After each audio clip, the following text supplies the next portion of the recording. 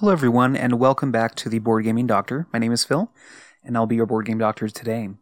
In this episode, I quickly want to go through my top 10 most anticipated titles and games coming out from Gen Con.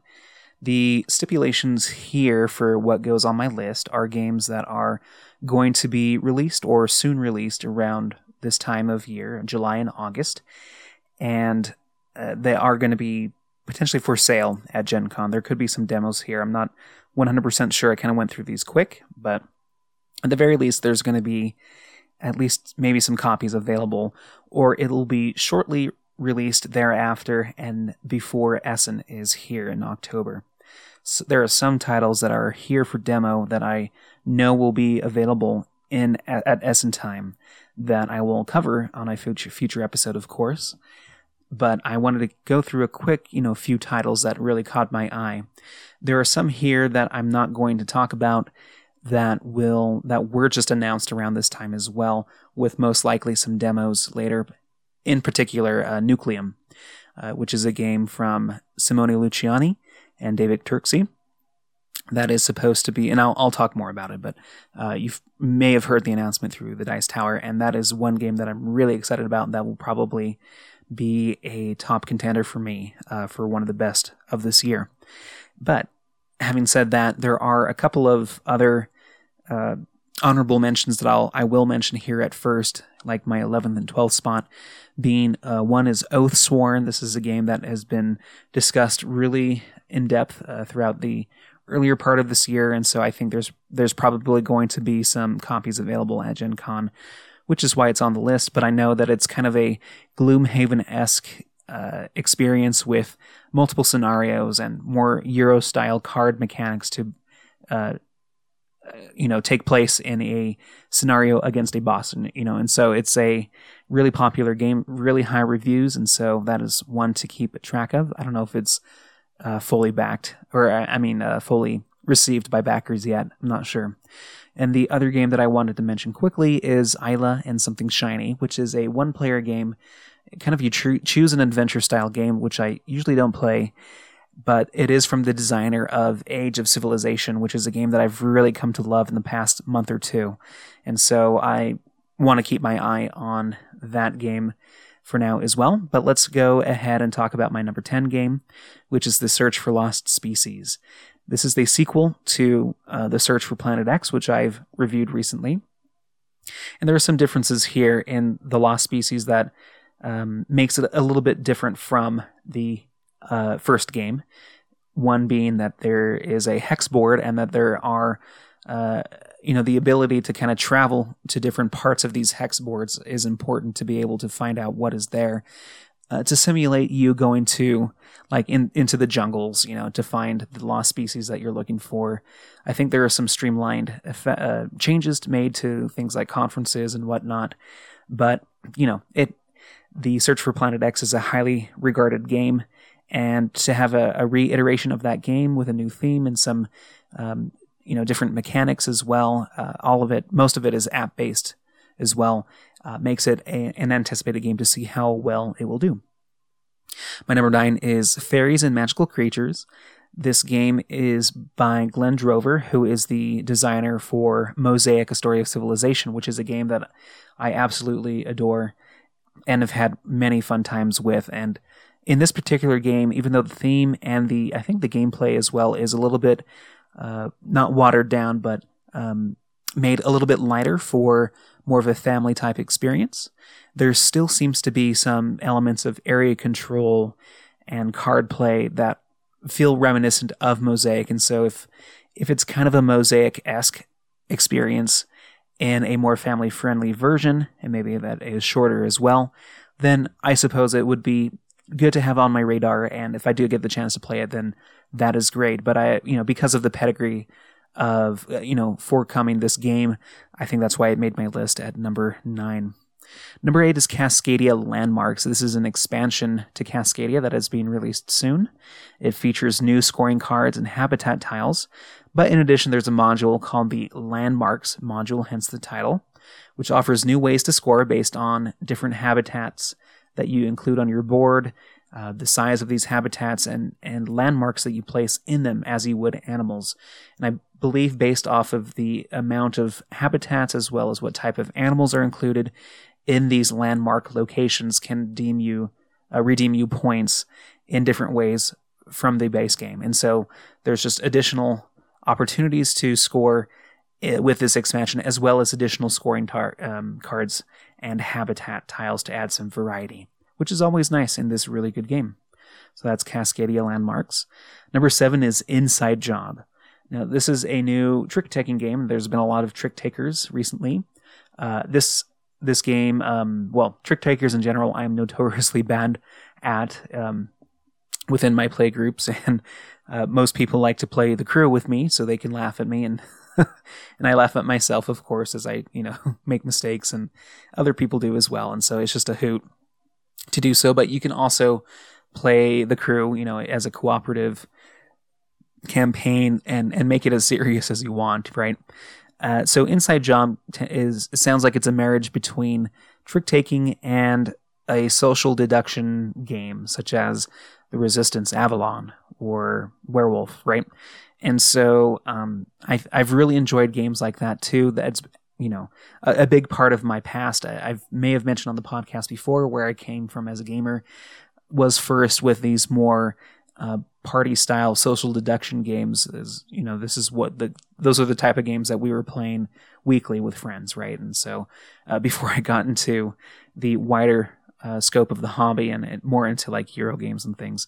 But I think this would be a fun time. I think with the trick-taking, and I can just see myself being bad at trick-taking and making it so that it looks like I'm one of the inside job, the bad guys or something like that, right? And so it can, laughter will ensue, and it should be a good time. But so I am excited to at least try out this game, which is Inside Job.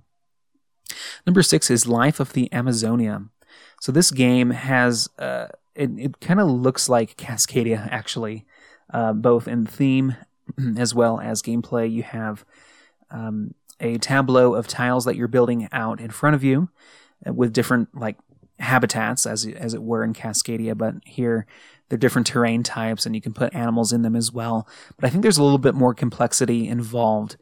There are different ways to score these animals, of course, but you can move them throughout your terrain based off of actions that you take, and there's like a 3-dimensional space or a track that you're moving up as well, and that looks interesting. And so there's a little bit more going on with this game than perhaps Cascadia does as it meets the eye.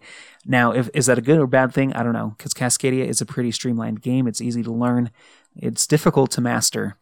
Relatively difficult to master, and so will the added rules complexity of Life of the Amazonia get in the way? Will the possible duplication of theme as well kind of make it not stand out? I don't know, but it does look fun based off of the images, and we'll see how it does. And that's Life of the Amazonia. Now let's go to the top 5. So my fifth game that I am excited about is actually Disney Lorcana. I've mentioned before that I've done a review recently on Magic: The Gathering, and I've had opportunities to get back into trading card games recently, and it's been fun. And Disney Lorcana also was in the mix of when I was learning more about Magic for the first time for myself. And Disney Lorcana not only looks great because of the Disney characters, but the gameplay looks interesting as well, because it seems like it's a kind of a version of Keyforge, if you've played that before. I've played it with my wife years back and really enjoyed the alternate approach to a trading card game where you're trying to fulfill an objective of getting 3 different keys in that game. Here you're trying to reach, I think, 10 something, or something rather, have 10 ink pots or something. Sorry, I apologize for the ignorance, but I have seen some gameplay, albeit months ago, and that's why it's hard for me to remember the rules. But it does look a little bit different, and it doesn't deal with HP or anything like that. As a trading card game of itself, it may suffer from, does your opponent have better cards than you do? Do you draw? Do you have the luck of the draw with you? And does it end up being a kind of a top deck experience as well? Once you run out of cards to play, does it end up being like that? I don't know.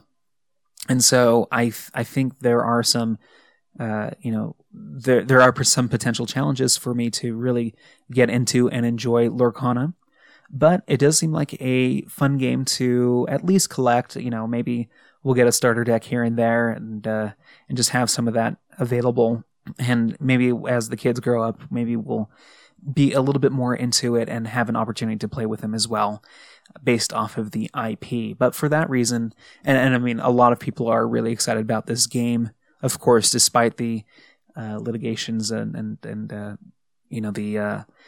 legal battles that has happened in the past. But we'll see how well Disney Lorcana holds up. My number 4 is Barcelona. This is a game that has been talked about a lot recently. I believe this is a game by Danny Garcia and is featured in Board and Dice. This game looks like a fun Euro, and I've heard it described as kind of like a Lacerda light type of experience where you're building out a city, or at least creating the new portion of the new city of Barcelona, right? It's kind of playing a historical abstraction of the main designer who modernized Barcelona. And from the sound of it, it looks like each turn is full of combos and cascading actions similar to a Lacerda game. And because of the recent, experience and dive into these types of games, I'm excited to see how this one shakes up, because from the sound of it, it looks like it's a lighter experience. And so maybe it's a little bit easier to get into this game and experience something that is very similar to the cascading action and combo building experience that you get with a Lacerda. Plus the city building historical aspect of it as well kind of reminds me vaguely of Lisboa, which is my favorite Lacerda of all time and one of my favorite games of all time. And so for that reason, I'm excited to see what Barcelona is all about. Number 3 is Age of Innovation, a Terra Mystica game. So this is pretty much the third big Terra Mystica game in that line, following the original Terra Mystica as well as Gaia Project. And it looks like from the theme, we're kind of returning back to Terra Mystica, but there is a little bit more of technology involved. And mechanically, it seems like there are a few differences compared to the base game, while a lot of DNA is shared between this and Terra Mystica and even Gaia Project. I think there are some nuances, including modular faction boards, where you combine 2 different asymmetric powers based off of the buildings that you can build, which adds a little bit more variety in who you may choose. You have a different board completely, for 2 players versus the 3 to 5, which was not really a thing with the original Terra Mystica. You have innovation cards and neutral buildings as well that you can build, which adds some variety and different ways to score points. Similar, but not exactly the same as like the technologies in Gaia Project, but I think this is a completely new mechanism.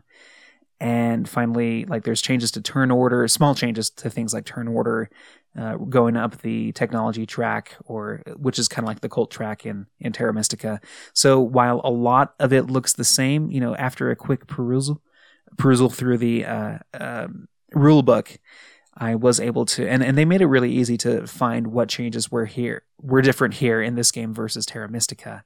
And while there's a lot shared, I think the nuances in this game will make it feel different.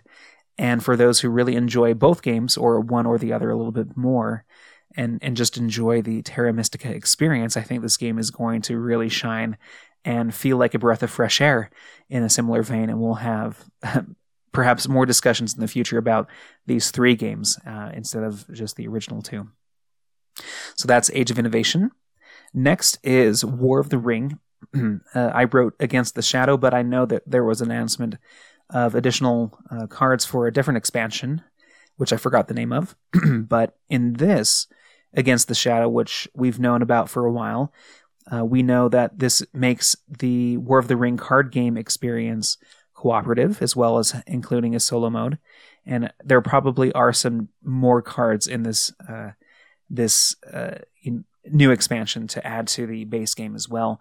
One thing about War of the Ring, which is a game that I've really enjoyed, is that there are, it's really easy to get through the deck that you're playing, and the goal of the game is not to necessarily not see all of the cards in one sitting, but to see them all and kind of go through them and play them down at the opportune moments and hopefully draw them at the right times in order to win at this game. And it keeps it very thematic as well, of course. But so I like the addition of new cards and new ways to play this game. The other expansion that was just announced as well will add that variety as well, and I think it will really make this game, which focuses on an IP that I really enjoy, into a more expansive experience, and perhaps add that variety that I felt like was missing a little bit when I played it for the first time. So I'm really excited to see what this is all about, and that's War of the Ring Against the Shadow.